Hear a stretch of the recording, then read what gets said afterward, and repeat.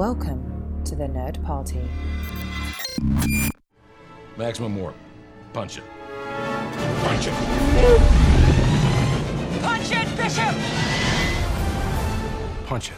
Punch that shit! Let's punch it.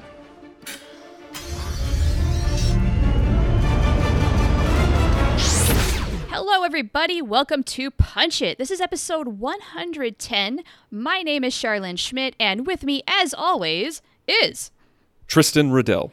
Tristan. It is so good to see your face and to be back. I'm glad you are alive, and you're not completely not ill. You're still trying to kick the darn thing, right? But you're here. I am still ill. This is insane. This is probably the longest that I've ever been sick with a cold. And I can't remember the last time that you and I took 2 consecutive weeks off. It was a long time ago, but we have done it once before, either because schedules didn't mesh, illness, I don't really remember. It's very rare for us to do this, though, and so our apologies to our listening audience if you, in fact, did miss us, but it was not meant to be. We tried last week, and it just didn't happen. It just didn't happen. I've been hacking and gacking and coughing and everything like that. And so I was just like, I don't think the listeners really want to hear me do that in the mic. And actually, longtime listeners probably will notice my voice sounds a little different right now. I'm not 100%. You guys can probably hear it in my nose. A little bit. You're a little deeper. You're a little more nasal, and there's like a hint of graininess in your voice. But you're close. I'm close. I should be next episode. Next time you guys hear me, I should be back at 100%. At least let's hope. I mean, I even took 2 weeks off with my other show, Nerd Nuptial. We just released our latest episode on Monday, and it was about Star Trek Discovery Season 2. It was an overview. Yeah, I've not listened to that yet, but I'm looking forward to it, and that segues right into the first thing we've got to talk about today, which is the fact that we have now completed another season of Star Trek Discovery, and I want to know, overall, how did you think it went? Did you like it? The season or the episode ender? Well, maybe we ought to discuss both, because this finale, they said it's going to be bananas, it's going to be explosive. Did it live up to that hype? Yes. Yes, it was bananas, it was explosive, and I think it was a good season finale. I think it was a really good season finale. I was thoroughly entertained. There was a lot of things that happened where I kind of was just like, or I rolled my eyes, or I got really nitpicky as a fan, as a Star Trek fan. Which we all do, yeah. Which we all do. But overall, I thought it was a very, very cool, entertaining episode. How about you? Oh, I definitely feel like they went out, they pulled out all the stops, threw in the kitchen sink and said, we're going to freaking do this. And so on first viewing, I really thoroughly enjoyed it. It was intense. I don't know about you, but I was exhausted after watching that last hour. I'm just like, okay, this feels like they put in a lot of hard work. Just exactly how many hours of overtime, especially the special effects people, did they put in to make this happen? Because holy wow, there was some really cool stuff. And in terms of the story, first time around, I just sat back and I enjoyed it, and I thought they did a really nice job. Upon further viewings, of course, I'm picking it apart, and I have questions. I think everybody does. But overall, yeah, this is a lot more satisfying, I felt, than, say, the end of the first season, which I felt was way too rushed. This was much better in terms of pacing, even though it is still incredibly action-packed. And yes, they did try to wrap up a bunch of things in one big pretty bow and say, okay, it's done, here we go. I need to rewatch the season 1 ender, because I remember being entertained and liking it. But I should do that so I can compare it to season 2's finale. Because with what you were saying, though, about how you felt like it was work and you were anxious and like it was exhausting watching that episode, I felt that too, in a good way, but also in a bad way, where it got to the point where and of course, like, spoiler alert, if you're listening to the show, I'm sure you have actually seen the episode. I hope you have. There's no way to talk about it without spoiling anything. But when Michael was in the time suit and talking with Spock, and they were trying to figure out how to go forward in time, like, there was so much back and forth and so many emotional moments, and there was so much action going on at the same time. It got to the point where my wife and I were just like, just go, just get the job done, just go. I have to agree with you there, because one of my big criticisms of the season as a whole is its intensity level. The fact that they're trying to move the plot points and the story so freaking fast that there's no time to pause and process. And I miss kind of talky Star Trek. They check in on a very rare occasion here and there on Discovery, but it's mostly we need to keep things moving. We need it to be action-packed. And I'm thinking, no, slow down. Let's breathe a little bit. But then they did take this moment in this episode to breathe between Burnham and Spock, because we knew these were going to be kind of like these final moments, right? If they succeeded in their mission. And I'm like, but guys, you see what's happening around you. People are dying. You need to get going now. People are dying. I literally yelled that out loud while I was watching the episode. I said, people are dying. Like, now is not the time, okay? Like, we don't have the time, if I can Let's pull have a the phrase. slowest high five in history. Oh, my God. I mean, I get it, and I wanted to enjoy it, but no, with time being really of the essence here, what do you got? No, you guys, no. I felt like they got that wrong. I wish we would have had those moments in a different way. Yeah, it was almost like, are you a Lord of the Rings fan? Not really. I've seen the first movie twice. The first time way back when in the theater, and sitting for 3 hours in a really uncomfortable theater seat just really made my rear end hurt so bad that I swore off the other two films. I have since gone and rewatched that one, but I still need to watch the other two, so I can't say I'm a fan. Wow, that was a very long and complicated answer for a no, but yes. But that's how traumatic that experience was. I mean, my tailbone hurt for days after that. Oh, I can totally understand and appreciate that. But there's a battle in the second one, which is actually my favorite one. It's called the Battle of Helm's Deep. And it's a battle that goes on forever. Like, it's a huge chunk of the movie. And you have crazy action scenes and then quiet moments. Crazy action scenes and then quiet moments. And there's a rhythm to it that's very well crafted and very well done. And I feel like Discovery attempted something akin to that rhythm, but didn't quite achieve it. And some people might disagree with me here, but it feels like that's what they were trying to go for. And with this battle, I think they did an okay job of balancing it, because we got a space battle that lasted almost the entire hour, which is insane for a space battle. Especially on a TV budget. But like for a space battle to last that long is pretty insane. But like when you're in an old-time war battle or even a modern war battle, there are natural ebb and flows of a lot of action and then pausing, regrouping. In a space battle like that, there's really not. Like, it's pretty much just like, it's a lot of craziness and it's all the way in, no stopping. Now, I'm sure that there's exceptions to the rule, but that's always my kind of take on it. And so it was hard for them to interject it, but I think they did an okay job. But overall, how did you feel in the last episode about, we're talking about the craziness.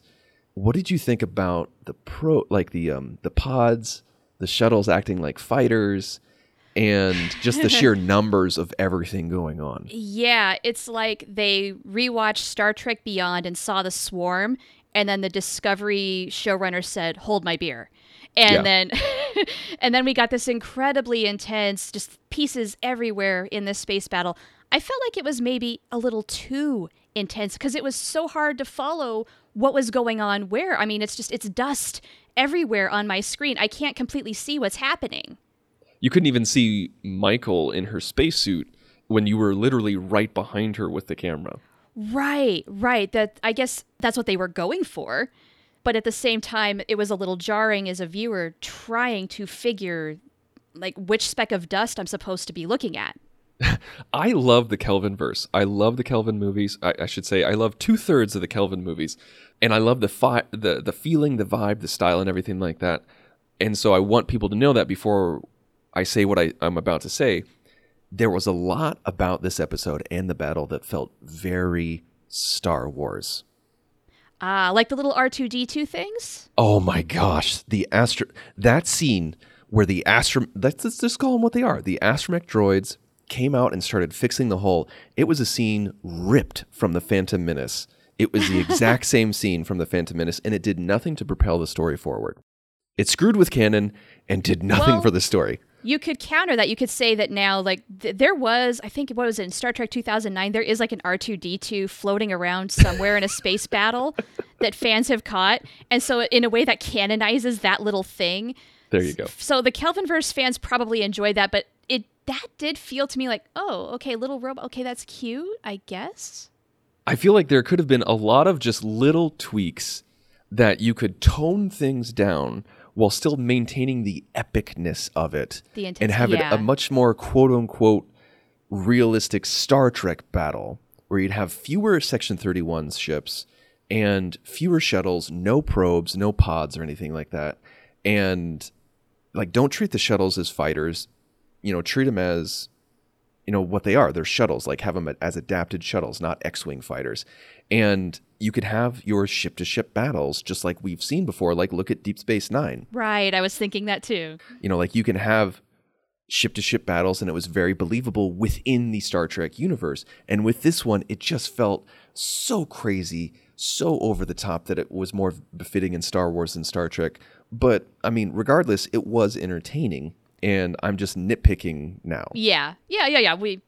That's just kind of what we do as fans. You start off, you're like, yeah, I loved it, but then we get into the nitty gritty. Yeah, but then, okay, overall, season 2. Yeah, some final thoughts. I mean, I want to go back now and just watch the whole thing all over again. I think the Red Angel story overall was done really well. Lots of moving parts. I understand that that's quite a feat to actually execute. And so I'm pretty happy with how that all did resolve. It mostly made sense. I need to go back and really process all of the details, though. But I enjoyed it, and I feel like this season had overall better pacing, much more cohesiveness than season 1 did. And this cast, I mean, they've always been fantastic, but I think Jonathan Frakes said in an interview recently, he's like, this show has grown the beard. I totally get that, and I do, to some extent, agree with that. I think the cast has gelled, and then I'm hoping going forward in Season 3 that this is now Disco's time to shine on its own. Season 2, Pike, of course, and the Enterprise was a fantastic gem throughout the whole season. I mean, the fan response has been just over the top, and rightfully so, because Anson Mount is fantastic. They did do a beautiful job with the Pike stuff. Spock, I'm kind of on the fence about that still, but Pike and Anson Mount, I am all for it. Number 1, I totally am on board if they do decide to do a Pike and Number 1 Enterprise show, however that solidifies, because there's that fan petition, and they're actually, Anson Mount even said, hey, I'm open to the idea, let's talk. Be totally cool with, let's say, like a little 5-part miniseries, because, I mean, we can't let that beautiful bridge just sit in a warehouse and go to waste. Oh, no, we can't.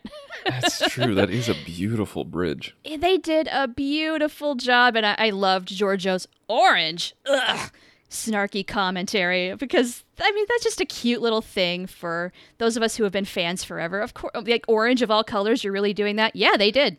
They did such a good job of melding the original with a Discovery era bridge. Totally. I mean, they nailed it. They really did. Yeah. So you said on Twitter just, what was it, yesterday? Like, I don't want a Pike series. I want a Pike movie.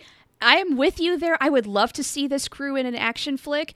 But you know what? The whole technicality of CBS versus Paramount, we're never going to get it. So I'm back to a series now. When I said that, I had no idea that it was going to be retweeted and favored so much, because I think it's like in the 200s on how many times it's been favorited. Dang. But when I said that, I didn't mean theatrical release.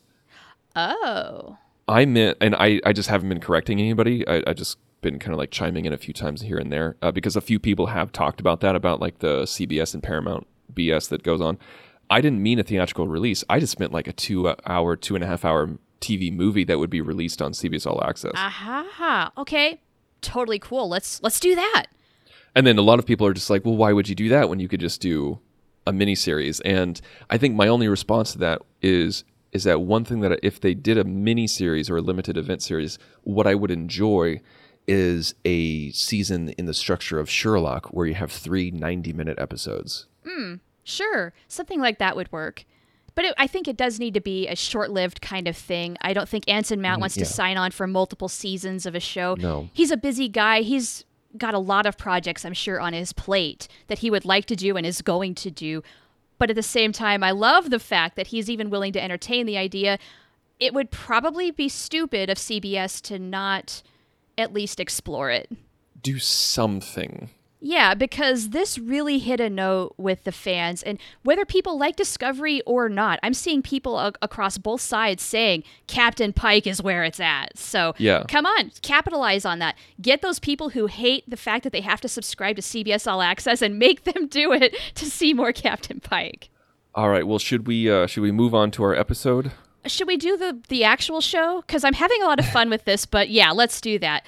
We promised a good couple of weeks ago, before you got sick, that we were going to rewrite an episode. We have not done this in a long time, and so we are far past due. And you and I picked the TNG episode Ménage à Troi. Yes, it is Season 3, Episode 24, and IMDb,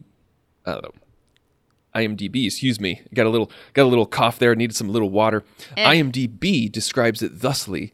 When Deanna's mother spurns advances made by a Ferengi daemon, he takes it upon himself to kidnap the two of them, along with Commander Riker, and steal them away aboard his ship. I'm dying to know. We have not talked about this episode prior to recording. What do you think about this episode? Do you like it? I thought I did. I just about did a spit take. I was sipping on some water, and that was not the answer I expected. I honestly thought I did. Like when we have discussed episodes in the past, like like via text chat and everything like that, we usually try to shy away from doing episodes that are horrible and great. We try to do middle of the road episodes. And I remember, obviously, I've seen Ménage à Troi multiple times, countless times, because of all the rewatches that I've done of TNG.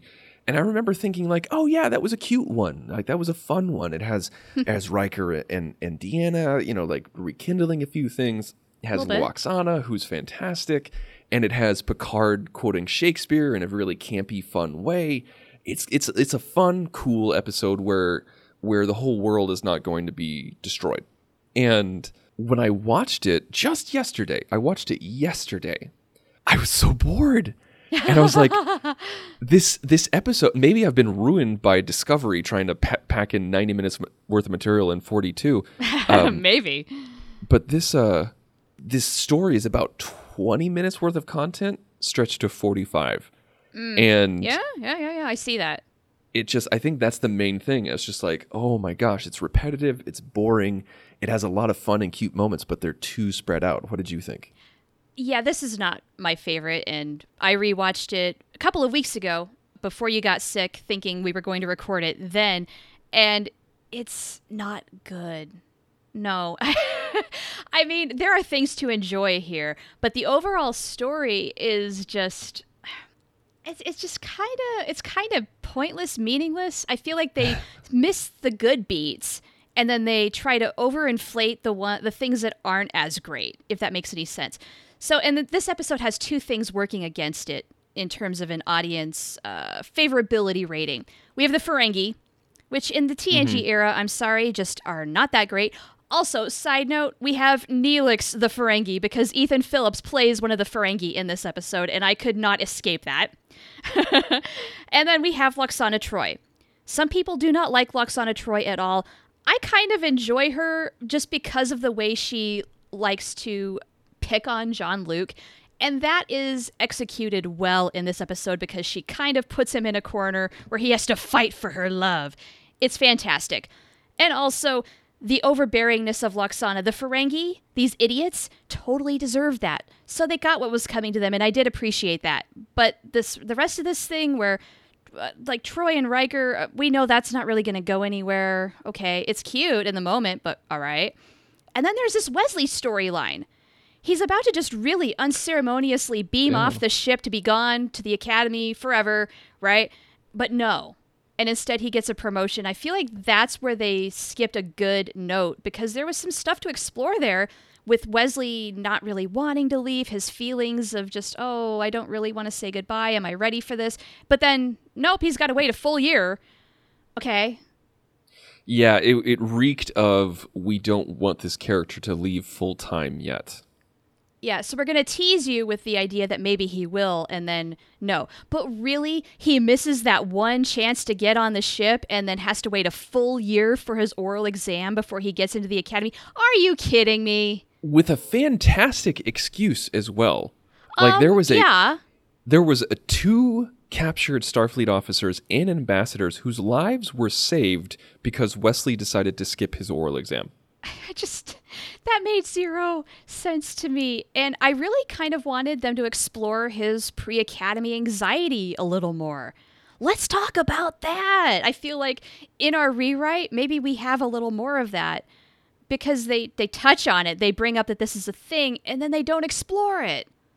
Yeah, I kind of feel the same way as you do for the most part. Like, even though I thought the Wesley thing, I usually roll my eyes pretty hard whenever Wesley's involved, but I thought it was a good storyline, and it makes me frustrated whenever they do stuff like this, because I feel like back then they could have made some sort of excuse or some sort of pilot program where, because of your unique situation, because you're so super smart, and because you're on the flagship, we're going to try something where this has never been done before, but you're going to be taking your academy classes in the field. Yes. Okay, we're on the same page. That's exactly what I was thinking, is like he could maybe do some, like distance learning and on-the-job training to count for some academy credits, basically. While he gets promoted to a full ensign, we could keep that, and then he doesn't have to leave, and then maybe that can kind of just prepare him a little bit more to when he does need to go to San Francisco. That makes so much sense. Also, the way that he saves the ship, and a lot of times I hate it when Wesley saves the ship, he does a really good job here. Let's give him credit. Yes, he does. He does a good job, and it's in a believable way. Yeah. And it's in a because he remembers kind of way, not because I'm so freaking smart. Well, I mean, it is because he's smart, but it's because, I was there for this. I witnessed and actually made a note of the music, and that's why I understand what's going on. Yeah. And so, yeah, I think, like, if we're just going to, like, jumping into the rewrite just now, like, that is definitely something that I would rewrite, is that I would change this episode to be, instead of like making him a full field promoted ensign that actually doesn't mean anything later on because he doesn't have any academy training, it would be, I've convinced the headmaster of Starfleet Academy, whoever that is, I don't know what Dumbledore. I've convinced Dumbledore to allow you to take your classes here. Our staff will be your professors, and like something like that. Like, is it cheesy? Yes. Is it corny? Yes. But it would solve the Wesley problem of shipping them off when they don't want to ship them off. Totally. And also, I'm sorry, but the crew has kind of been doing this anyway. So it's not really that different, but this kind of justifies him continuing to be on the show for at least another year. Yeah, do something like that, or have him do it part-time where, like for like a quarter or a semester he's on Earth and then he does field stuff on the Enterprise, something like that. So that way we can keep episodes like First Duty. Right. Yeah. We don't want to change anything like that because a lot of that stuff is really good because he's learning some hard lessons. So you kind of liked the Wesley story, it sounds like. I did. Like, I don't normally, but I liked this one because it was very grounded. It was very, in my opinion, realistic for that character. But you could tell that they were having a sitcom problem of kids growing up. Yeah. I'm kind of on the same boat with you where they kind of feel like they kind of needed to earn his worth to keep him on the show or something like that to that effect, which didn't completely work. But quick fix that we just did, I think, smooths that out, and it probably adds a few more minutes if Wesley's, say, talking to Commander Riker a little bit, or maybe even talking with Guinan if they could have gotten Whoopi to explore some of his anxiety issues, and then maybe tone down a little bit of Loxana and the Ferengi ship and blah, blah, blah, because that does feel a little stretched out, and, I'm just a little grossed out by that whole thing. Because the Ferengi are gross, where they say things like, oh, every female has her price. Wow, what a line. Okay. Do you know what I found interesting about that whole thing? What? Is not so much how the Ferengis acted, but how humans and the Beta Zeds reacted to the Ferengi. Because that would never fly today in 2019. No. The way that they were talking about the Ferengi, because you have the captain of the Federation flagship saying in his log sweeping declarations of his distrust and distaste of an entire race. Not the Ferengi government, not certain militaristic viewpoints of the Ferengi, not this particular daemon. He says Ferengi, the race.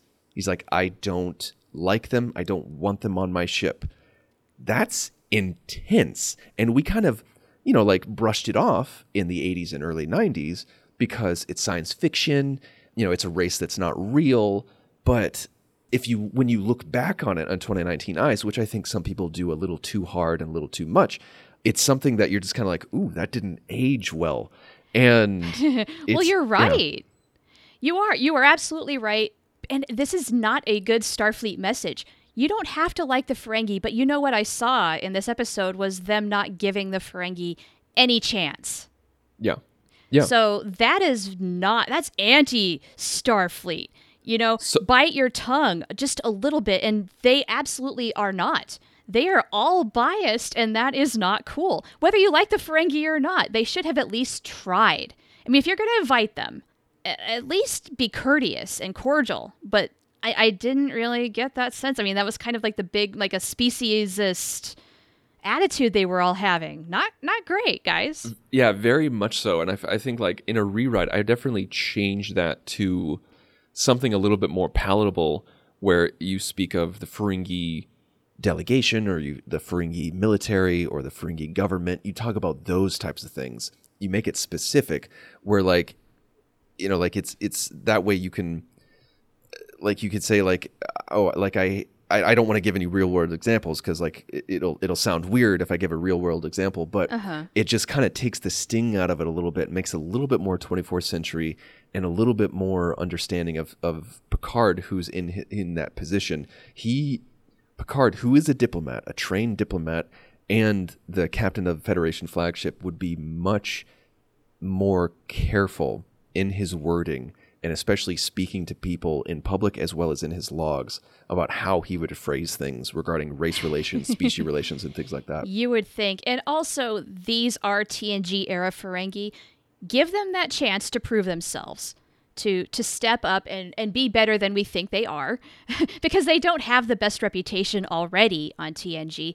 But then let them damn themselves. Let their actions speak for themselves. And then you can confront them with their horrible attitudes and shitty behavior and say, that's not cool. You probably need to go.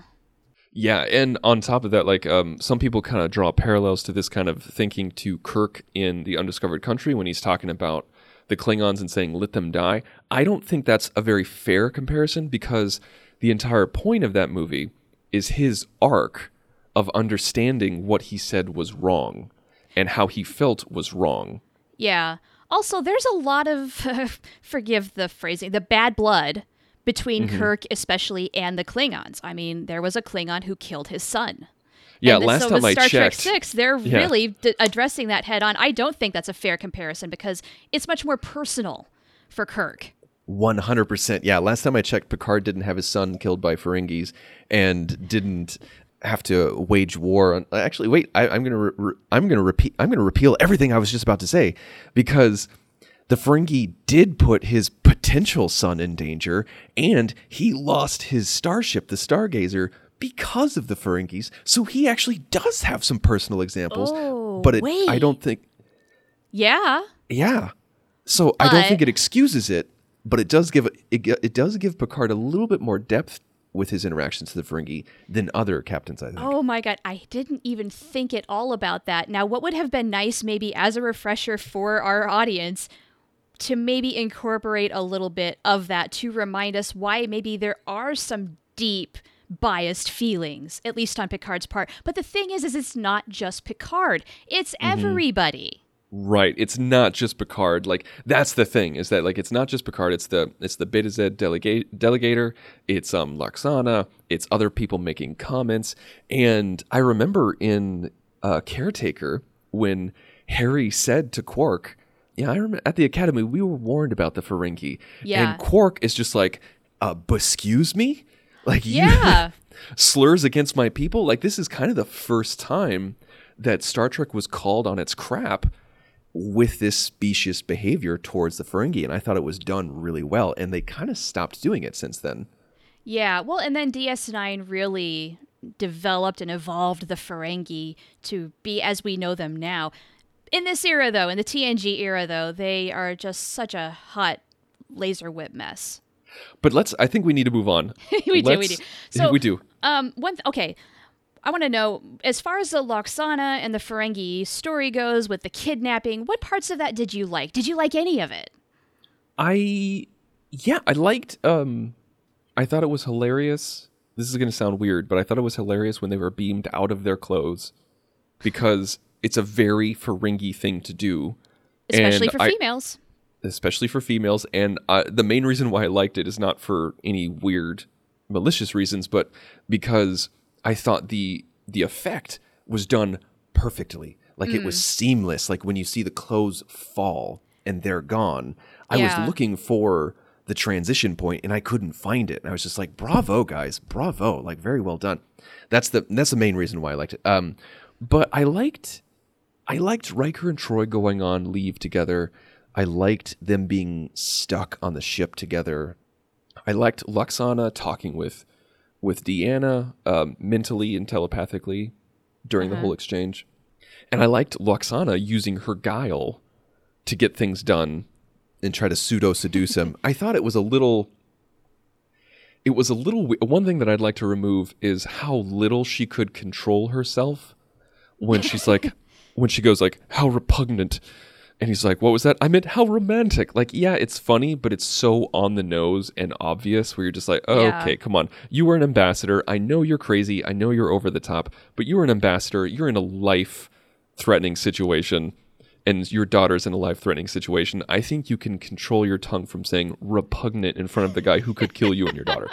Well, and meanwhile, as an ambassador, she has her approach of basically putting the proverbial bag over her head and giving Damon Togg a little too much of what he wanted. I mean, the umox. I mean, using all of her feminine wiles to make this happen, which is a very Loxana approach. And I do appreciate that. And then, of course, I love her kind of putting Picard into the corner of having to fight for her love. That's adorable. That's the best thing of the episode, honestly. Absolutely, yes, by far and away. And Patrick Stewart just totally nails his complete repulsion and at the same time delivering with that. It's great. It's very Picard.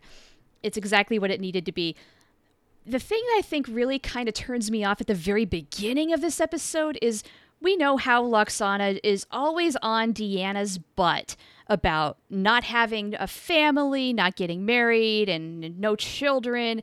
And this is so much about Loxana not respecting Deanna's wishes on how she wants to run her own life. And I get it. I know a lot of parents, do this to their kids. Once they get married, it's like, oh, come on, I want grandbabies, that sort of a thing. But she needs to lay the freak off. And so what I'm always waiting for when they have this sort of confrontation is Loxana and Deanna having a conversation about just respecting Deanna's wishes and understanding that Deanna's happy where she's at right now. And, Loxana, family is what made her happy. Children made her happy. But maybe that's not what Deanna wants. Not right now, maybe not ever. And that is just as okay. Well, to be fair, they did have that conversation a couple of times. I think the problem is that they had the conversation too many times. They had the same conversation about 3 times about Loxana saying, you need to relax, you need to do something fun, you need to, have a family. And she says, I'm proud of my work, I'm proud of being on the Enterprise. They had that conversation, I think, literally 3 times. And that's what was part of the redundancy that I didn't think worked. And part of me feels like they should have been captured later in the episode. If I was rewriting this, what I would do is focus more on Wesley, like you were talking about, focus more on the dynamic between Loxana and Troi, and Loxana and Deanna, and also throw Riker in the mix there, where maybe Loxana, because she does this a little bit later in the series, she confronts Deanna about Riker, saying, he's keeping you from being happy. He is keeping you from finding somebody else, because as long as you guys are on the same ship together and not in a relationship, you always go back to each other. Because this is always something that I've that's my total headcanon, is that whenever they're not in a relationship, they're totally getting busy with each other. Oh, sure. And yeah. That's my headcanon for Janeway and Chakotay as well. And you and me both, buddy. And so I would want to explore that. I want to make that the guts of the episode, where it's all about the relationship dynamic between the three of them, between Lwaxana, Deanna, and Riker. So that is your, for lack of a better term, Menage a Troi, is Riker's relationship with Lwaxana, or lack thereof, and Lwaxana's viewpoint of Riker and Deanna, and Lwaxana. And so with all of that, it just gets all really messy, and Riker's a good time guy. He loves Deanna, but he knows it's never going to work out. At least that's what he thinks. Obviously, they get married. Certainly not at that moment, anyway. And so, but they're both comfortable with each other. They both love each other, but they know that it's not the right time. And so it's like putting on an old blanket that they love and feel comfortable with. And so I would love to explore the dangers of that from Lwaxana's point of view. And then you have the Ferengi stuff at the beginning, and then towards the end, you have them captured by the Ferengi, where maybe the three of them have to hash it out in the jail cell. And yeah, that's what I thought should have happened, is if they're going to go there, let's not just touch on it and bring it up a few times like you mentioned earlier, but let's actually hash this out. What sort of an outcome would you want this conversation to have? What I want and what should happen are two different things. Okay, that's fair. What I would want to happen from a fanboy perspective is Deanna telling Lwaxana, it's my life. I'm going to do what I want. If I want to smooch this bearded man, I'm going to do it. And if I'm going to get into a relationship with somebody else, I'm going to do that too. I'd want her to fight for her independence, and Lwaxana to respect that. But I feel like what probably would happen, and what would be best, is a halfway point where Deanna establishes that independence, but also says, you're probably right. We keep running back to each other whenever it's convenient, and it's inhibiting us from exploring real, natural, and intense relationships with other people instead of just flings. Maybe we need to have some distance from each other. I feel like that's probably what would happen from a story standpoint. But what I want is the independence and Deanna saying, I'm going to do whatever the hell I want. And I actually have a completely different view. I thought maybe this would be the point where Lwaxana maybe can play a little bit of matchmaker and say, look, you two obviously love each other still in some way, and try to bring them a little closer together. Maybe get Deanna to second guess herself just a little bit. Open her mind to the idea maybe. With, no real resolution, but maybe, just maybe, if you wanted to rewrite a little bit of canon, bring Riker and Troi just a little close together. At least acknowledge that, yeah, we do love each other. Maybe we should explore this. I like that. Rewrite canon just a little bit where, all sides are viewed, all sides are considered. Deanna establishes her independence. Lwaxana gets her point across, and Riker's just the boy toy. And he's fine with that. And he's fine with that, obviously. But at the same point, maybe they do realize we do have something special. It is a possibility that we're going to get together. Maybe one day we'll stop screwing around, and not literally, but stop, stop being juveniles and commit. And commit. Maybe that is something that we can consider, but not today. Yeah. So, really, nothing totally changes, but they acknowledge it. And I think regarding Janeway and Chakotay, that's what we really needed out of that relationship, is we needed those two to sit down and say, look, I've got feelings for you. You've got feelings for me. In any other circumstance, we could totally make this happen. But you know what? With the way things are right now, as long as I have this ship and this crew to get home, we can't do this officially.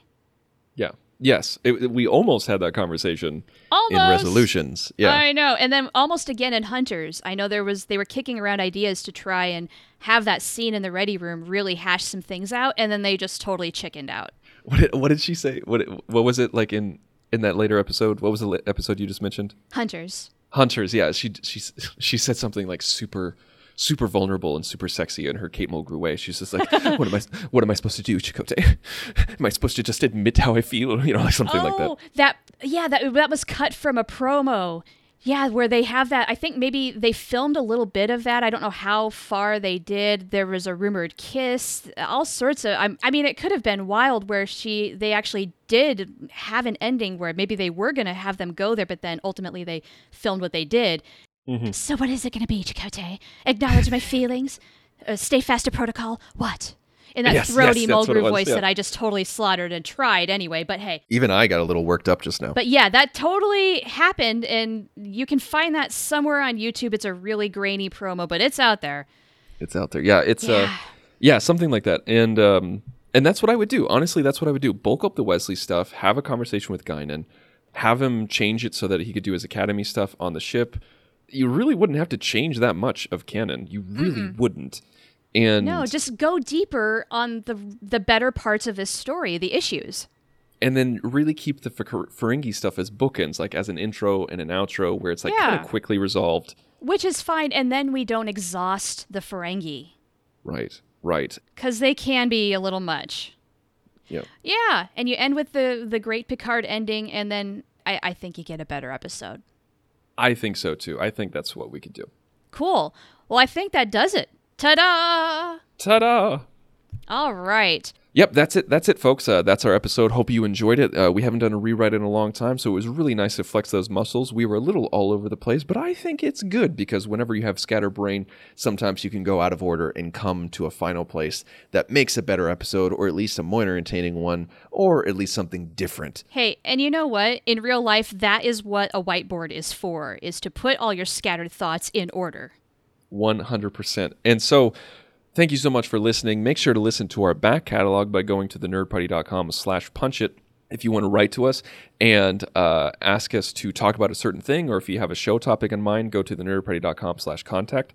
Select Punch It from the drop-down menu, fill out the form, it'll send us an email. You can also find us all over social media. You can find out all those places on Facebook and Twitter and Instagram by going to thenerdparty.com. And you can find us personally on Twitter. You can find me at The Insane Robin.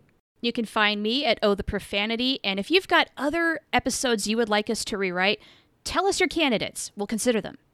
Absolutely. So until then, next week, we're going to be doing something awesome, Star Trek related, and that's all you're getting because we're going to punch it.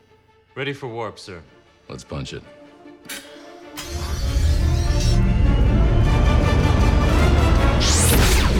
Join the revolution.